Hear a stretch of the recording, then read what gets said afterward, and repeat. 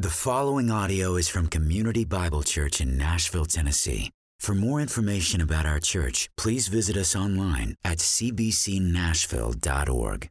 You can be seated. If you have your Bibles with you this morning, I'd ask you to turn to Deuteronomy chapter 7.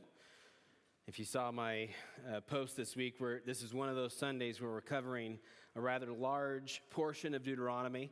I'll only be reading a section of it this morning, but we're going to be looking at Deuteronomy chapter 7, chapter 8, and the first 24 verses of chapter 9. Just to get us caught up, we are now in Moses' second sermon in Deuteronomy. This is his second sermon that he's delivering to the second generation of Israel coming out of Egypt. They are now on the cusp of entering the promised land, and Moses is delivering the series of sermons as a shepherd, a pastor of his people, as he is about to kind of go up on the mountain and die while the rest of the people go on without him into the promised land. In the second sermon, what we've seen so far in chapter 5, we saw Moses begin by giving a retelling of the Ten Commandments. If you remember from that sermon, we looked at a progression of the Ten Commandments as we see in the preface that God is their Redeemer. He says that He is their God who has brought them out of Egypt, out of the house of slavery.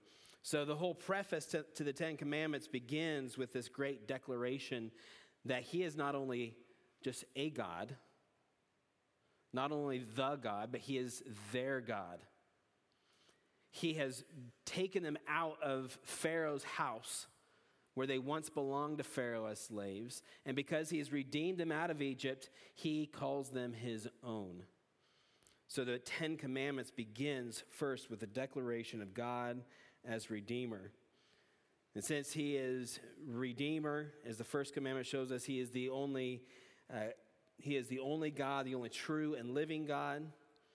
Because He is the only true and living God, He alone is to be worshiped. And therefore, He determines how He is to be worshiped, how we are to worship Him. And He also determines how we should live our lives before Him and others. That's the progression of the Ten Commandments that Moses lays out for the people. And as chapter 5 kind of ended the last half, they heard the voice of God giving them the Ten Commandments from the mountain.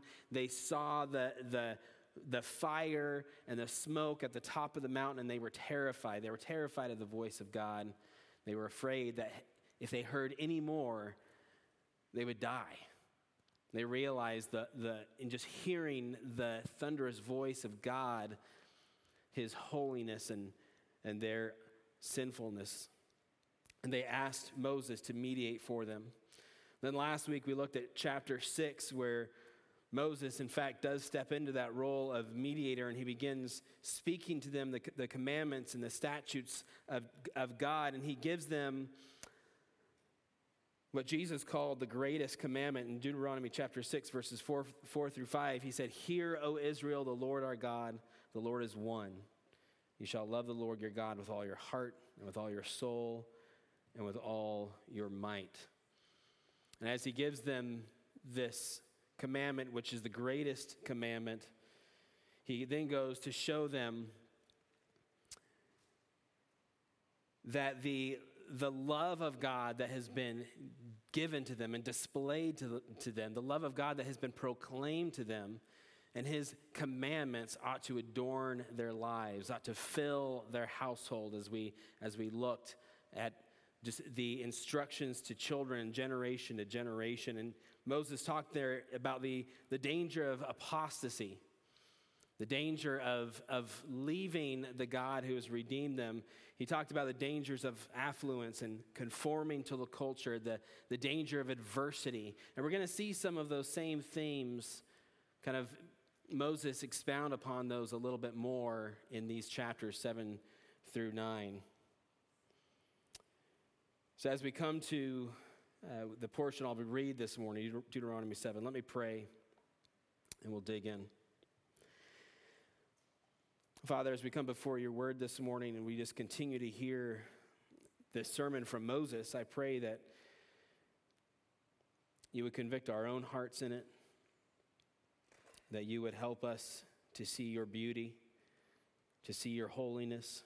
Help us to delight that you are the God who has redeemed us.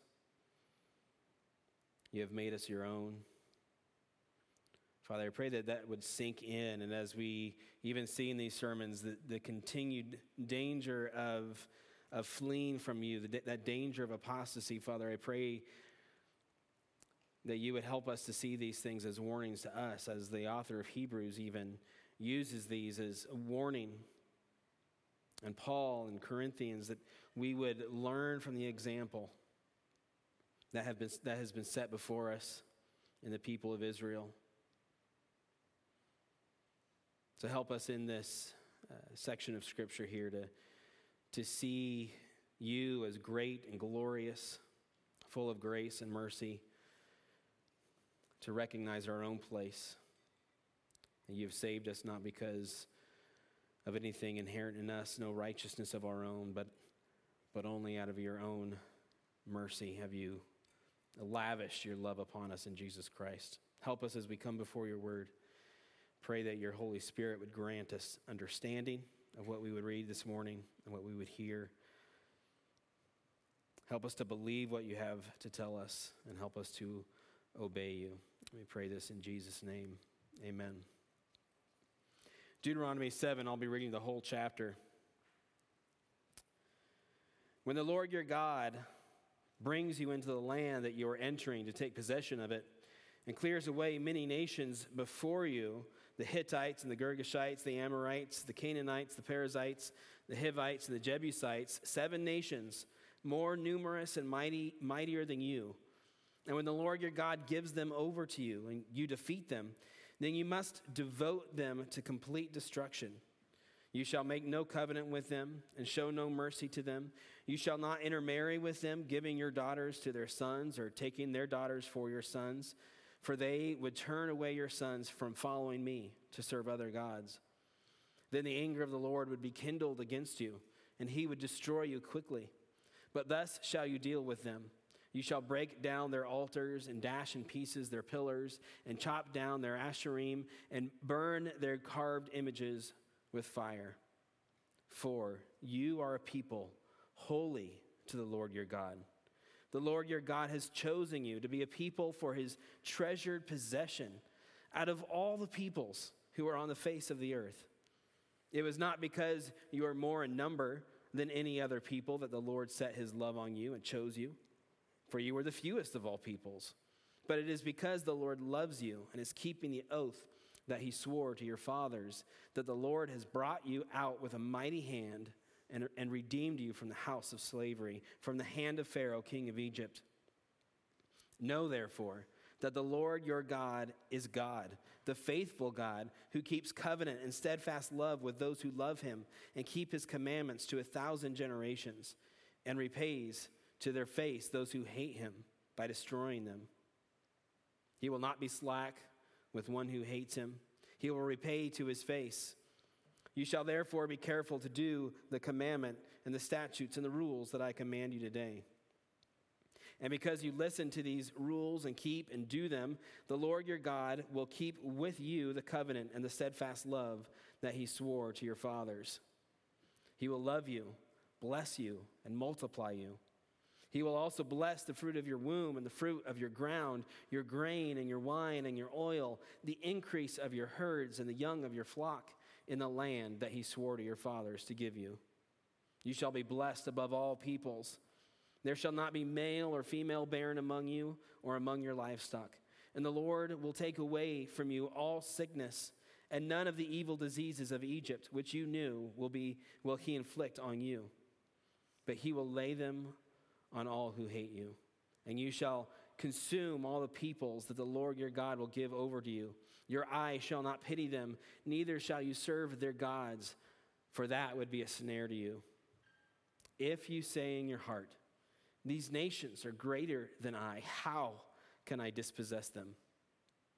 You shall not be afraid of them, But you shall remember that the Lord your God did to Pharaoh and to all Egypt the great trials that your eyes saw, the signs, the wonders, the mighty hand, and the outstretched arm by which the Lord your God brought you out. So will the Lord your God do to all the peoples of whom you are afraid.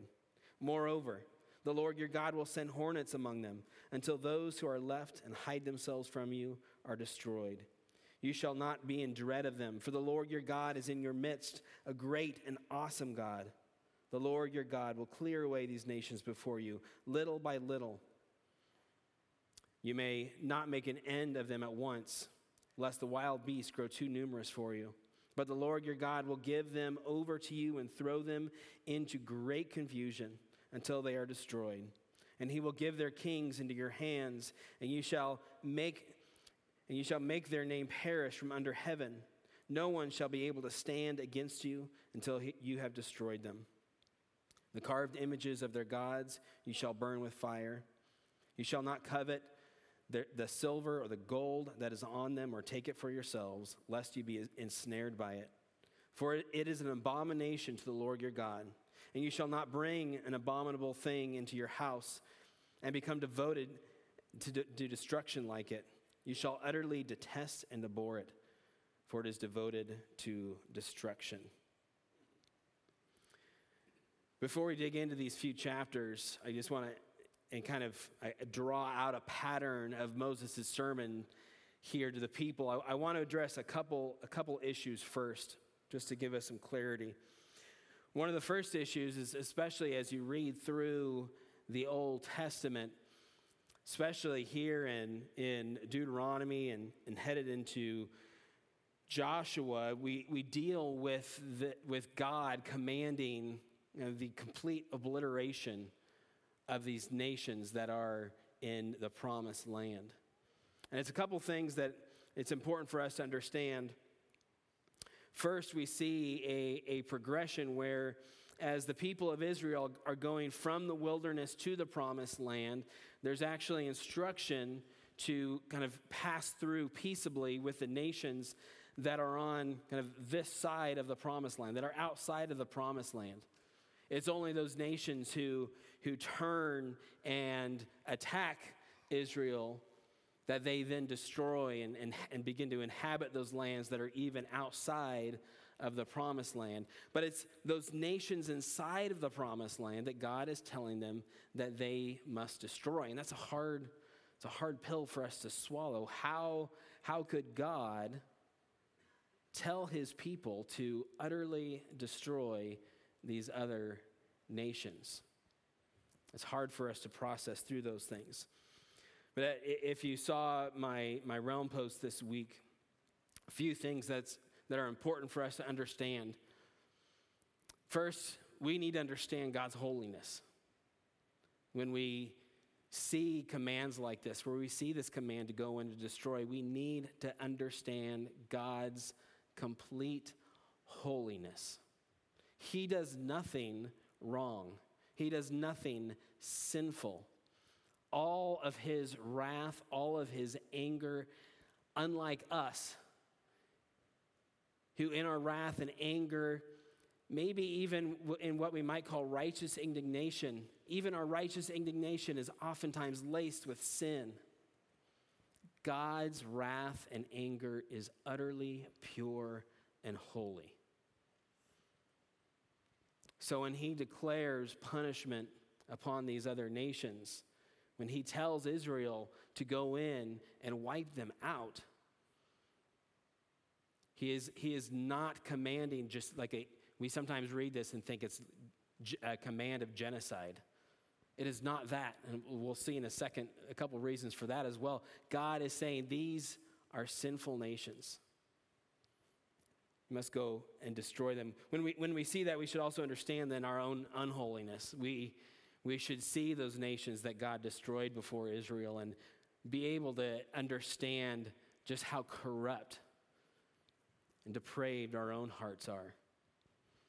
That we, like these other nations, are people who are deserving of God's wrath. And yet God, through his Son, Jesus Christ, has spared us. Part of God's holy nature is the very fact that he can't overlook sin.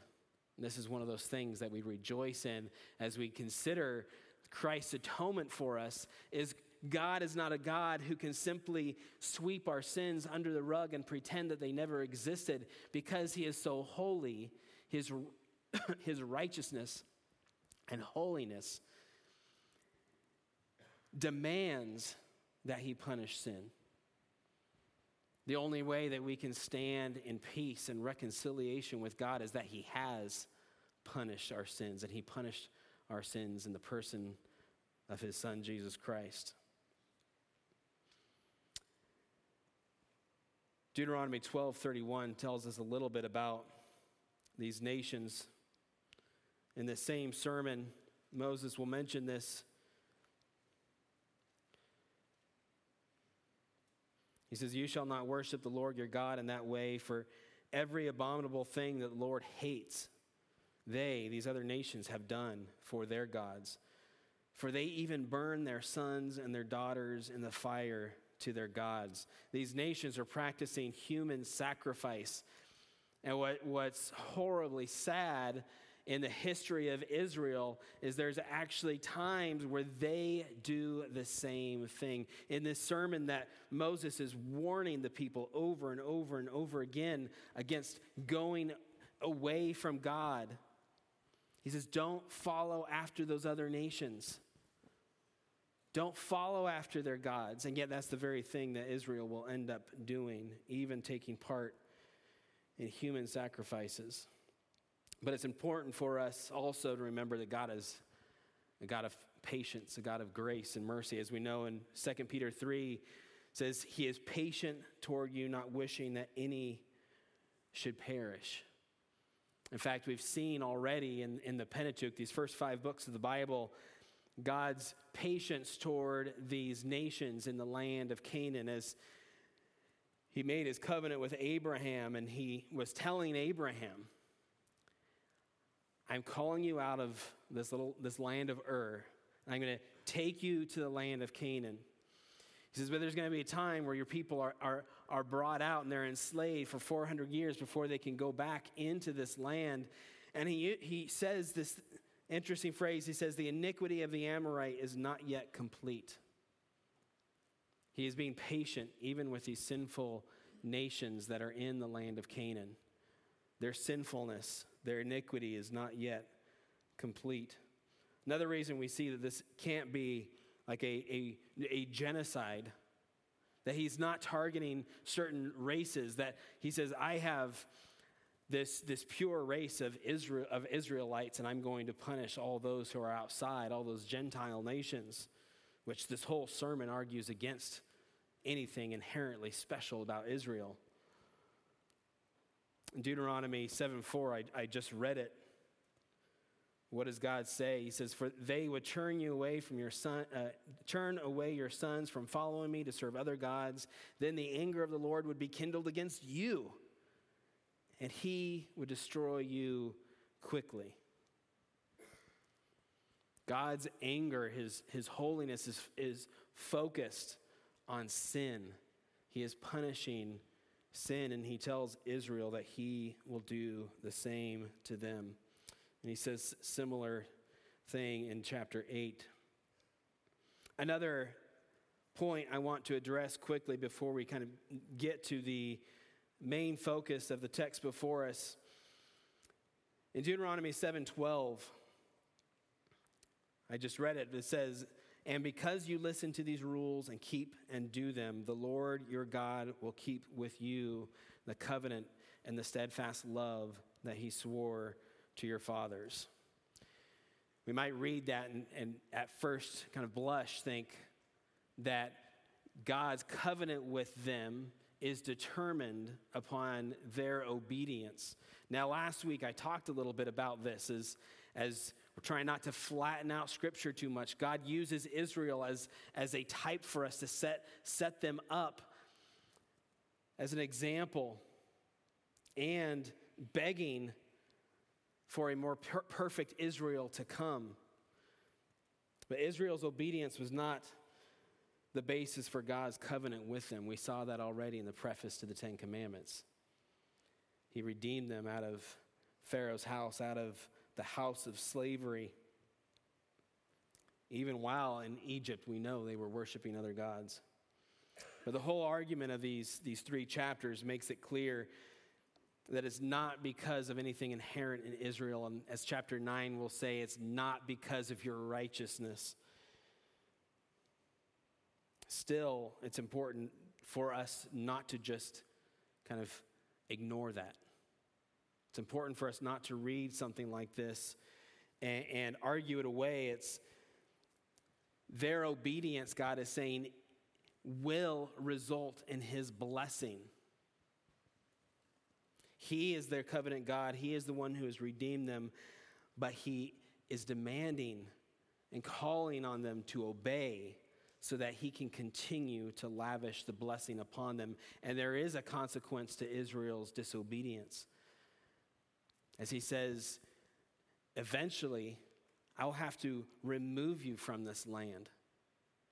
In fact, I believe it's at the end of 2 Chronicles, where God says, in my patience, I have sent prophet after prophet, warning you, calling you back.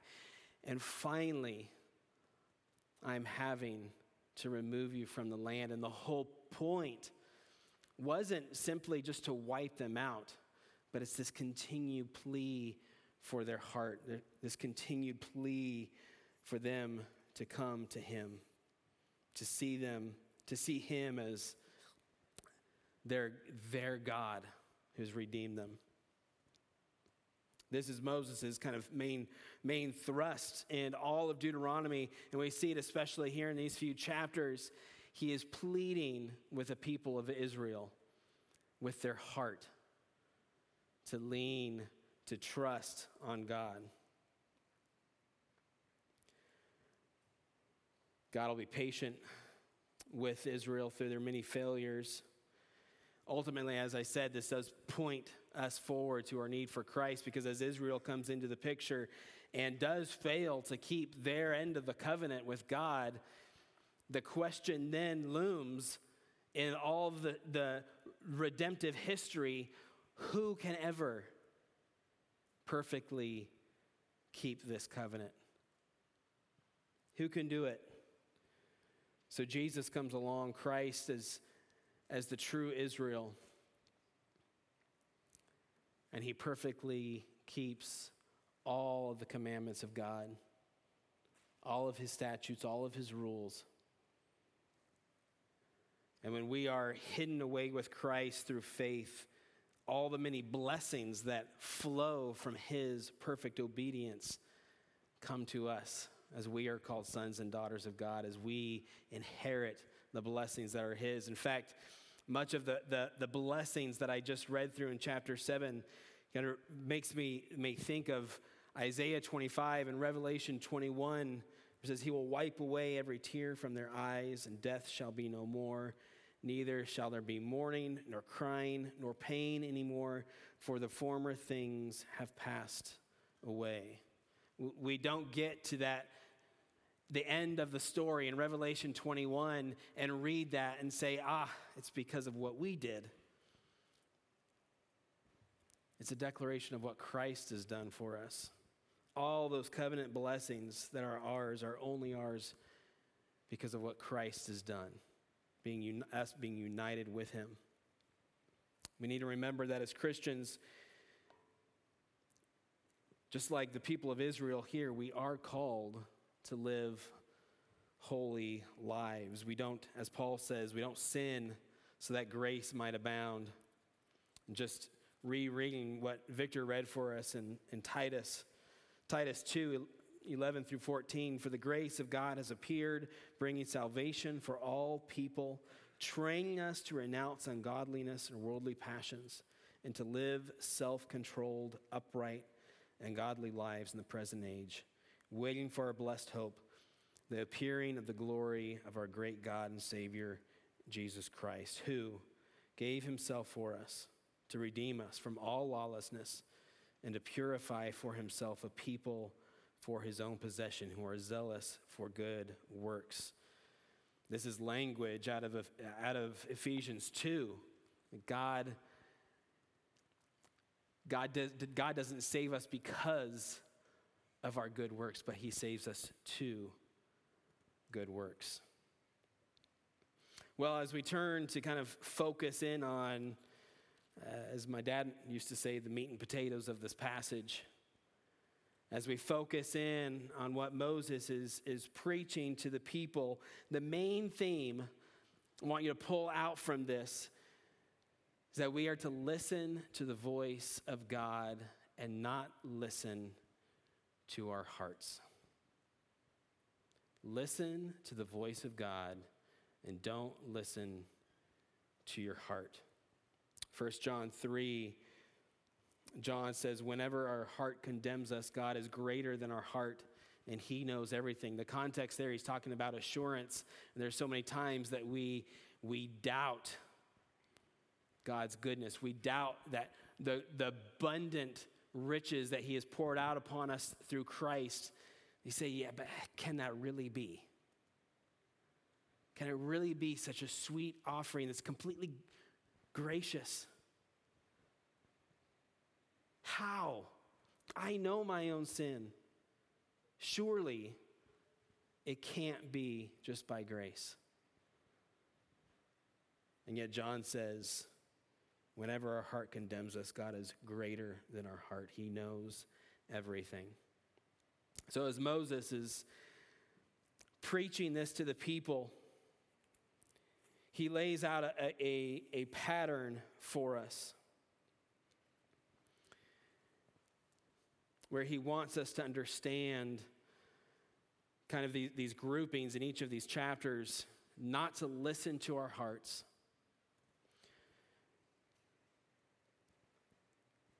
Not to listen to our hearts, and he gives this reason, because you are saved not because, and he's going to kind of walk us through a few not because phrases, but instead you need to remember what the Lord has done for you. Remember what he has said. But he begins this whole passage by telling the people who they are. In verse 6 of chapter 7, he says, you are a people holy to the Lord your God. The Lord your God has chosen you to be a people for his treasured possession out of all the peoples who are on the face of the earth. They are holy. They are set apart. They're not holy in the sense of what I was just speaking about, God as being perfectly holy, perfectly sinless. They're holy in the sense of being set apart for God's purpose. They're chosen by him. They're his treasured possession. This is, as we think about assurance and doubt and not listening to our hearts, this is one of the greatest things that we wrestle through, whether it's Israel in the Old Testament or us on this side of Christ. We wrestle with trying to really wrap our minds around and wrap our hearts around believing that what God says is true. Our hearts tend to pull us away from him. So again, this passage gives us kind of three if you say in your heart statements. These three if you say in your heart statements are paired with three not because statements. These are paired with calls to remember. And all of these are matched with commands to listen to the voice of God, to obey him. And then the final picture given for Israel is a picture of their own rebellious heart as Moses preaches to them a history of their past rebellion against the voice of God. So as we look at this first grouping at chapter 7, in verse 17, he says, if you say in your heart, these nations are greater than I, how can I dispossess them? So in this first section, he speaks to this first tug at their heart, this first lie that their heart is speaking to them as they stand back in fear and say, these nations are far greater than I. How could I possibly dispossess them as God has told me?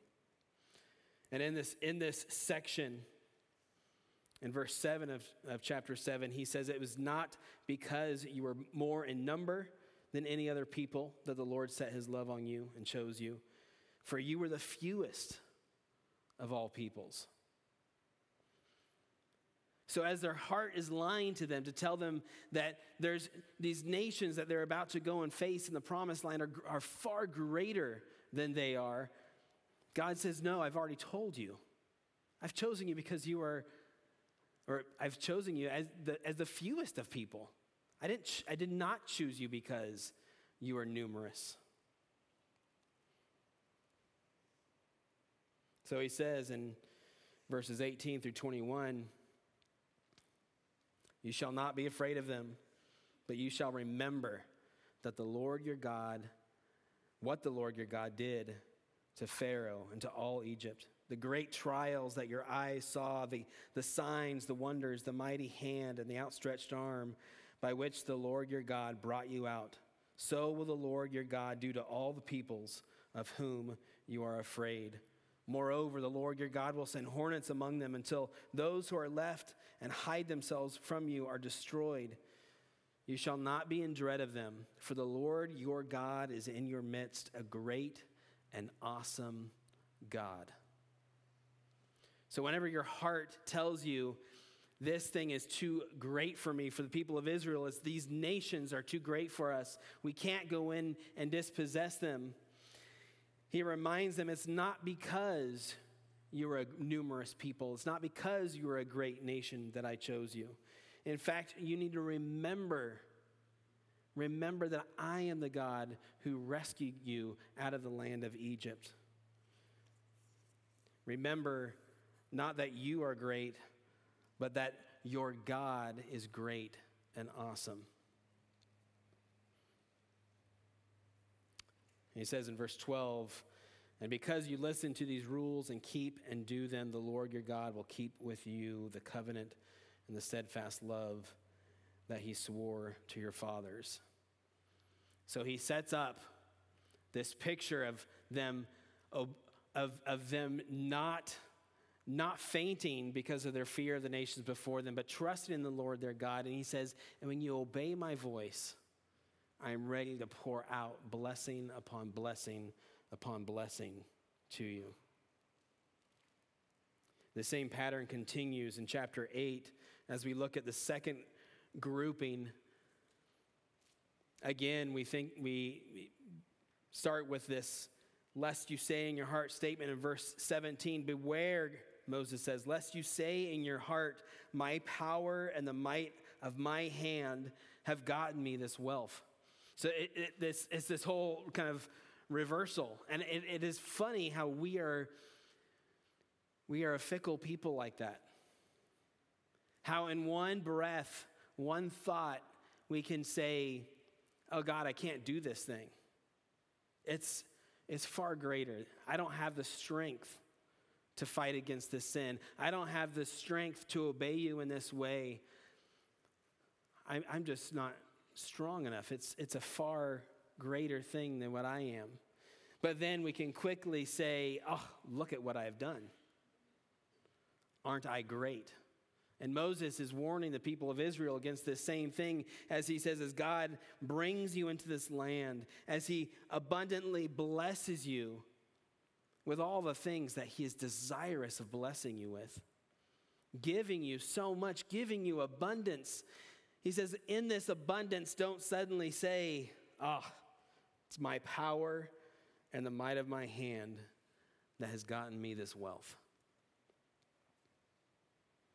The implication there, the not because implication there, is that it is not because of your power and might that you have come into possession of all these abundant blessings. It's because of God, what he has done for you. In fact, that's exactly where he goes. In verse 18, he says, you shall remember the Lord your God, for it is he who gives you power to get wealth, that he may confirm his covenant that he swore to your fathers as it is this day. We often do that as we think about the last portion of this sermon that we looked at last week, and now kind of Moses expanding upon it in chapter 8, that the power of affluence, the power of possessions that they can have upon us, the power of riches, of desiring these things. It's so often that our hearts, when we are in need, that we might maybe even cry out to God, recognizing that we need this thing, and he so wondrously provides. And then we can be so quick to immediately forget his provision. Immediately, maybe he provides, and we don't even consider it as coming from the hand of God. And immediately we kind of step back into that place of comfort and say, look at what my hard work did for me. There's a story from my childhood where my family was especially poor at the time, so much so that my parents drove to church and my mom was in tears because she said, we don't even have enough money to buy food for the fish. Our fish is going to die. We can't even provide fish food for our fish. And that Sunday, it's kind of a funny story, but that Sunday, someone in their church walked up and said, hey, you have a fish, right? Our fish just died.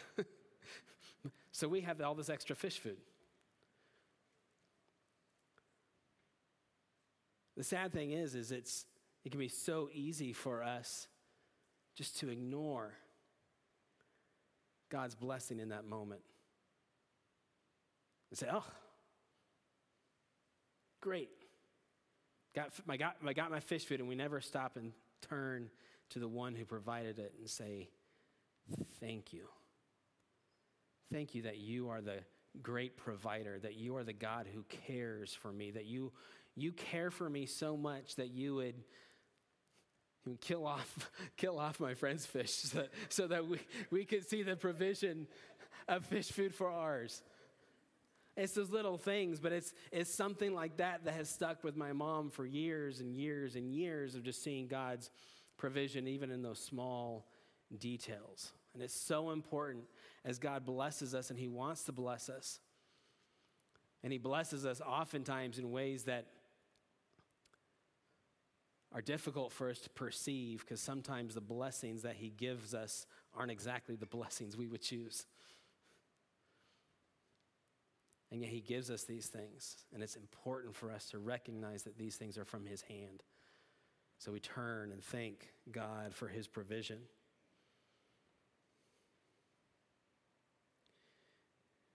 In chapter 8, verses 2 through 5, he speaks about his care for them. He says, you shall remember, another one of these remember statements, remember the whole way that the Lord your God has led you these 40 years in the wilderness, that he might humble you, testing you to know what was in your heart, whether you would keep his commandments or not.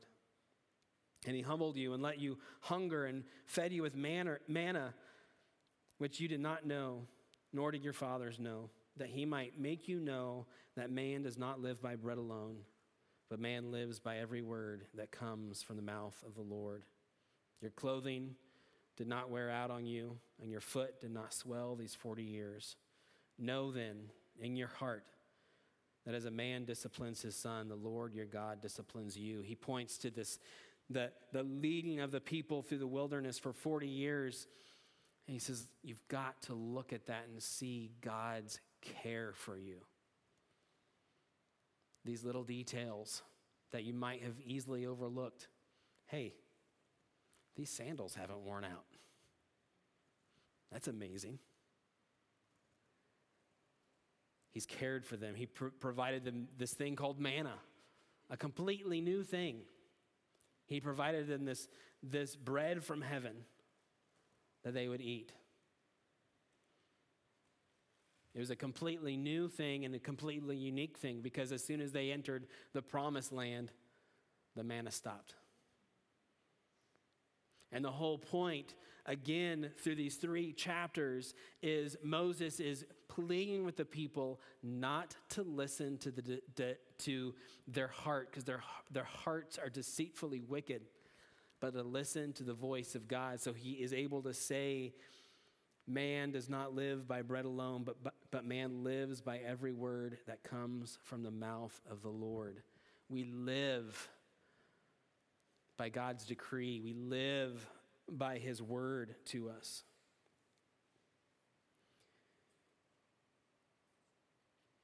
And in this section, Moses declares both covenant blessing and covenant curse. The blessing in verses 6 through 10, he says, so you shall keep the commandments of the Lord your God by walking in his ways and by fearing him. For the Lord your God is bringing you into a good land, a land of brooks, of water, of fountains and springs, flowing out in the valleys and hills, a land of wheat and barley, of vines and fig trees and pomegranates, a land of olive trees and honey, a land in which you will eat bread without scarcity, in which you will lack nothing, a land whose stones are iron, and out of whose hills you can dig copper. And you shall eat and be full, and you shall bless the Lord your God for the good land he is giving you. He lays out in front of them this abundant blessing that he is just eager to give them. As we mentioned in Sunday school this morning, I've mentioned a number of times before, very much the picture that he is laying out for Israel in the promised land is the provision that he gave to Adam and Eve in the garden. He gave Adam and Eve abundance. He gave them every tree, good fruit for them to eat and enjoy. He says, just listen to my voice. Because out of all that abundance, there's just this one tree that you are not allowed to eat. But we know the story. Adam and Eve, they saw the abundance that God gave them. And yet they said, but I think that might be better. They listened to their heart instead of the voice of the Lord their God.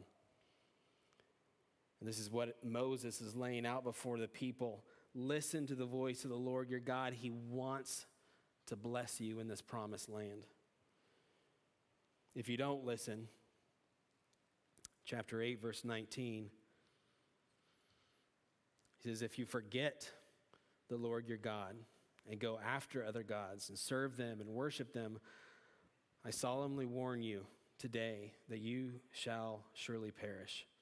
Like the nations that the Lord makes to perish before you, so shall you perish, because you would not obey the voice of the Lord your God. Don't listen to your heart.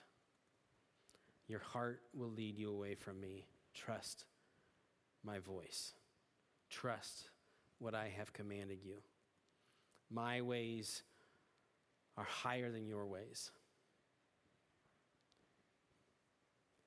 Our third grouping in chapter 9, again, this pattern of a command not to say in your heart one thing.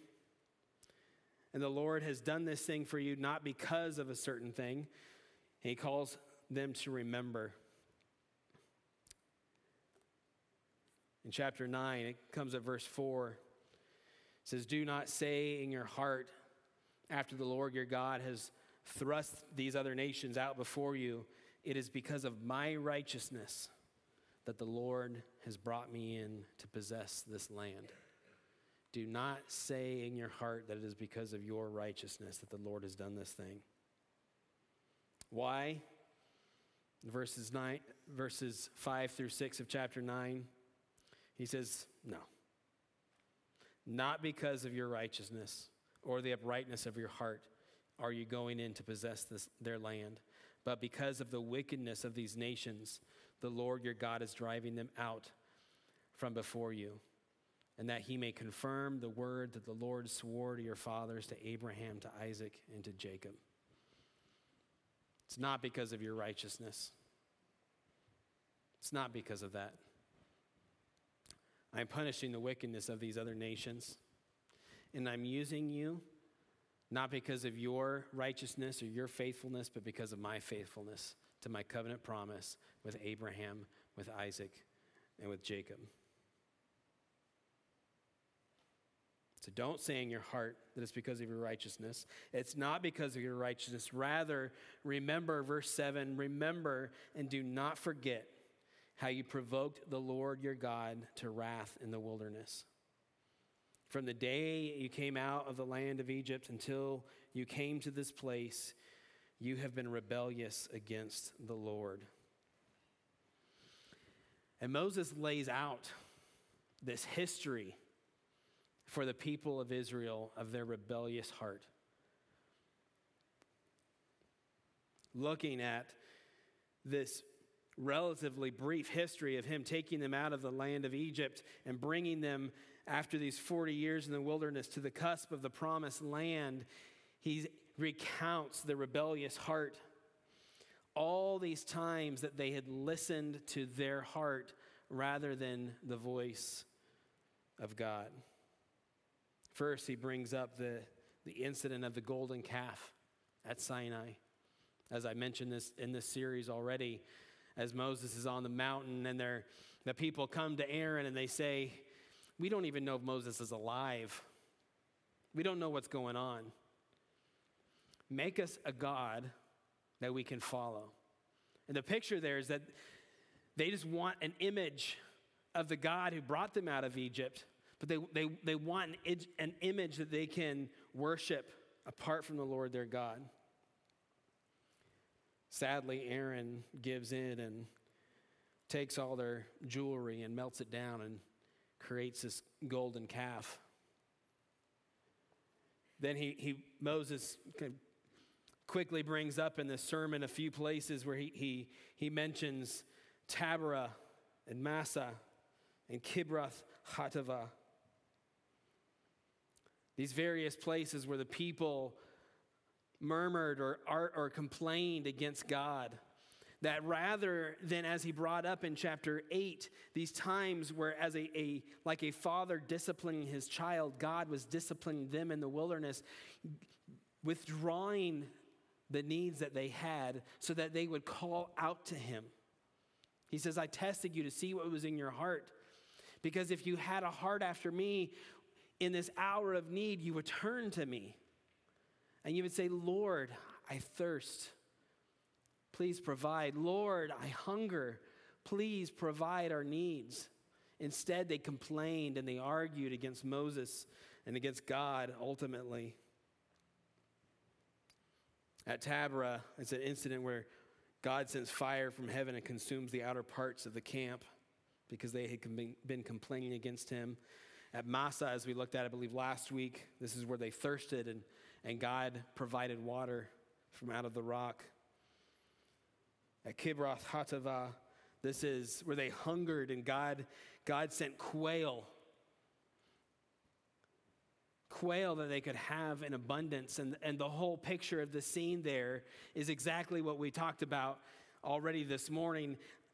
They hungered and God miraculously provided all these quails. And what did they do? God who? We got our food. Reminds me of Jesus as he's feeding the 5,000 and the 4,000. It's the people are following him in droves. It says, he makes a statement at one point. He says, you're just following me because you want a free meal. You're not following me because I'm the long-awaited Messiah, the one who has come, the true Israel, to do all that you have failed to do throughout these many years. You're following me simply because you want your stomachs full. And here in this incident, they just devour these quail, quickly forgetting the God who provided it, and God sends a plague upon them. And then lastly, in this series of episodes of the rebellion, he speaks about their the generation before them who came to this same place, this brink of the promised land, and God told them, go in and conquer. I've given these nations over to you. And they refused. They refused to take the land. Chapter 9, verse 22, he says, just kind of recounting this, at Tabra also, and at Massa, and at Kibroth Hattaavah, you provoked the Lord to wrath. And when the Lord sent you from Kadesh Barnea, saying, go up and take possession of the land that I have given you, then you rebelled against the commandment of the Lord your God, and did not believe him or obey his voice. You have been rebellious against the Lord from the day that I knew you. The whole point in this sermon, in this section of the sermon that Moses is delivering to the people of Israel, again, is he says, you keep chasing after the desires and impulses of your heart. You keep chasing after what your heart is telling you instead of humbling yourself to hear my voice, to hear what I am telling you. And as we saw last week, he says, and what I am telling you, these commands, these statutes, these rules, he says, they're for your good. Trust me. Don't follow after your heart, but listen to my voice. But you see, the problem here, the problem with the people of Israel is what they needed was a new heart. They needed a new heart. In fact, next time we're in Deuteronomy together, in the new year, chapter 10, verse 15, he says, yet the Lord set his heart in love on your fathers and chose their offspring after them. You above all peoples as you are this day, circumcise therefore the foreskin of your heart and be no longer stubborn. They needed a new heart.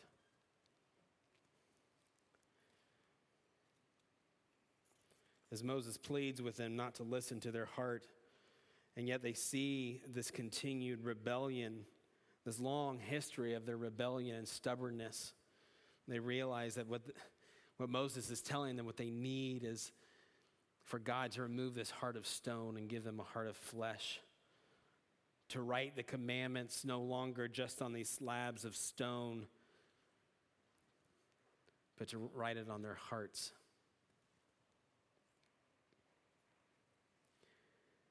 As we wrap up this morning, we think about this ancient sermon delivered to these people who are so far removed from us. I hope as you heard, you can hear the voice of God calling out to you in the same way. Don't listen to your heart if it's contrary to God's word. The impulses of your heart will lead you in every which way. Trust the Lord your God. Trust his wisdom. Trust his counsel. You think of the book of Judges, with that repeated refrain, every man did what was right in his own eyes. That's exactly what we do.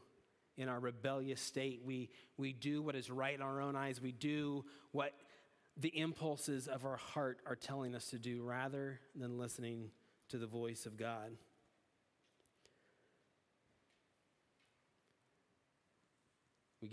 My wife and I gave some books out to some of our graduates this year. I think it was called Don't Be True to Yourself. Is that right? Don't be true to yourself.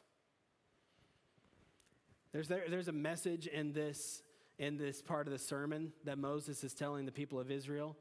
He's telling them, don't be true to yourself. It is such a lie that our world tells us.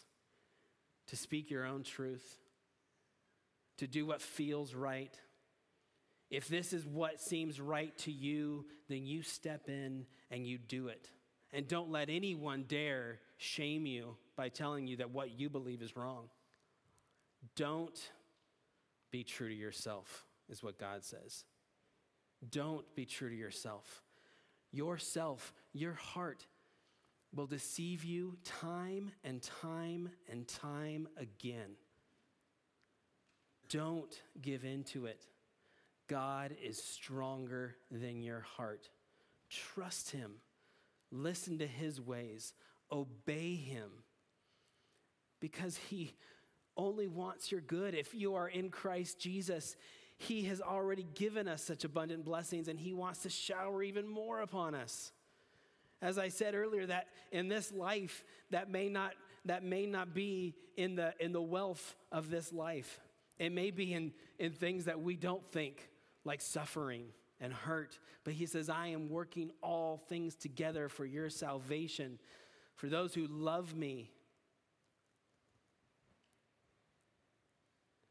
He says, I'm doing these things for you. And guess what? All those people like the Pharisees that Jesus brings to our attention in his Sermon on the Mount, he says they do all these things for the wrong reasons. They do it to be seen by men. They have a heart problem. And they will have their reward here and now. But we don't live for the here and now. If we are in Christ, we live for eternity. He has abundant blessings, more than we can even fathom, in store for us. Trust him. He's pleading with us. Moses is pleading with Israel. God is pleading with us through his word. He says, trust me. Trust me. I know what is better for you than your own heart knows. Don't chase after the impulses of your heart. Remember his past and present faithfulness to you. Remember his past and present faithfulness to those around us. Remember his past faithfulness through all the pages of Scripture that he has proved time and time again that he is gracious and merciful, abundant in loving kindness and steadfast love. Our faith isn't based on feelings, the feelings of our heart. That's a hard one sometimes for us to hear. But I tell you this, especially when we're thinking of assurance, if your faith is based on what your heart is telling you, you will be a person who lacks assurance and is always doubting the kindness and the loving kindness of your Heavenly Father. It's not based on feelings, but it's based on the truth of God. It's based on what Christ has done for us. So we need to listen to his voice. And we need to remember that his commands are for our good. We ought to trust him. Just to wrap up with the passage again that Victor read, just the next portion of it in Titus. Titus 3, verses 3 through 8. For we ourselves were once foolish, disobedient, led astray, slaves to various passions and pleasures, passing our days in malice and envy, hated by others and hating one another. But when the goodness and loving kindness of God our Savior appeared, he saved us, not because of works done by us in righteousness, but according to his own mercy, by the washing of regeneration and renewal of the Holy Spirit, whom he poured out on us richly through Jesus Christ our Savior, so that being justified by his grace, we might become heirs according to the hope of eternal life. The saying is trustworthy, and I want you to insist on these things, so that those who have believed in God may be careful to devote themselves to good works. These things are excellent and profitable for people. As we come to the Lord's Supper this morning,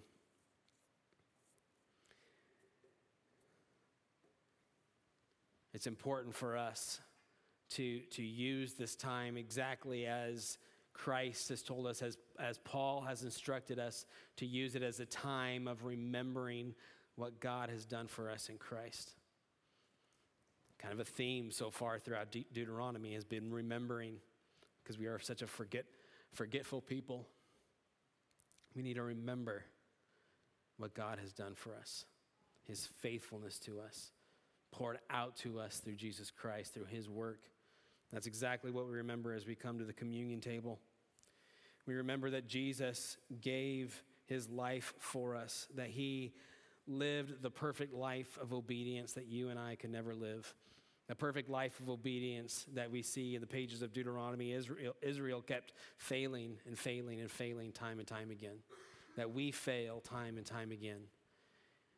We needed a perfect mediator between us and God, and Jesus stepped in and did exactly that. Perfectly fulfilling all righteousness. And then obeying to the point of dying, and at that death on a bloody Roman cross. Where the worst thing happening on Golgotha, worse than the nails going through his hands and feet, worse than the mocking, worse than all of that was what couldn't be seen. It was the wrath of God pouring out upon his own son, not for any sin that he had done, because he is perfectly righteous, but because of the sin we have done. Paying the perfect price, the perfect atoning work that's required for us to have that right relationship with God, where God could declare us righteous. As he said to Israel, and he says to us, not because you're righteous, but because of my love for you. I have chosen you. I have called you out to be my treasured possession. Remember what I've done for you until my son comes again. Let's pray and we'll celebrate this together. Father, I pray as we come before the communion table this morning that you would help us with all the doubts that are racing through our minds, all the ways that we know we have been a rebellious people, that we have followed our hearts rather than listening to your word.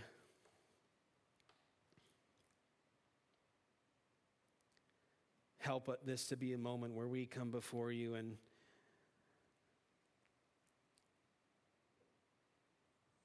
remember the sweet assurance that can be ours because of what Christ has done for us.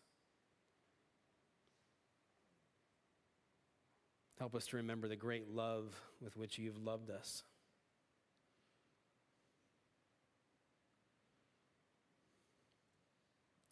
I pray, Father, that you would help us as we remember the salvation that is ours.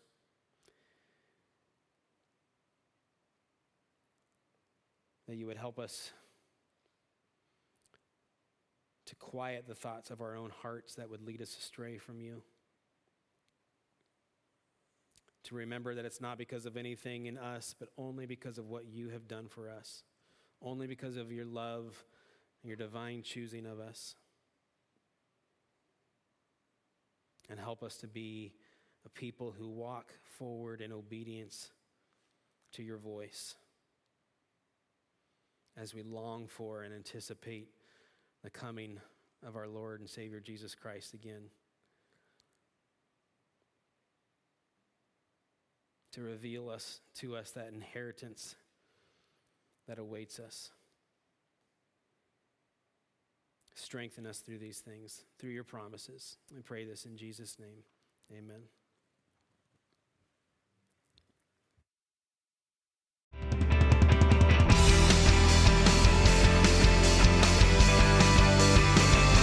Thank you for listening to this audio presentation from Community Bible Church. For more information, please visit us at 6005 Edmondson Pike in Nashville, Tennessee, or online at CBCNashville.org.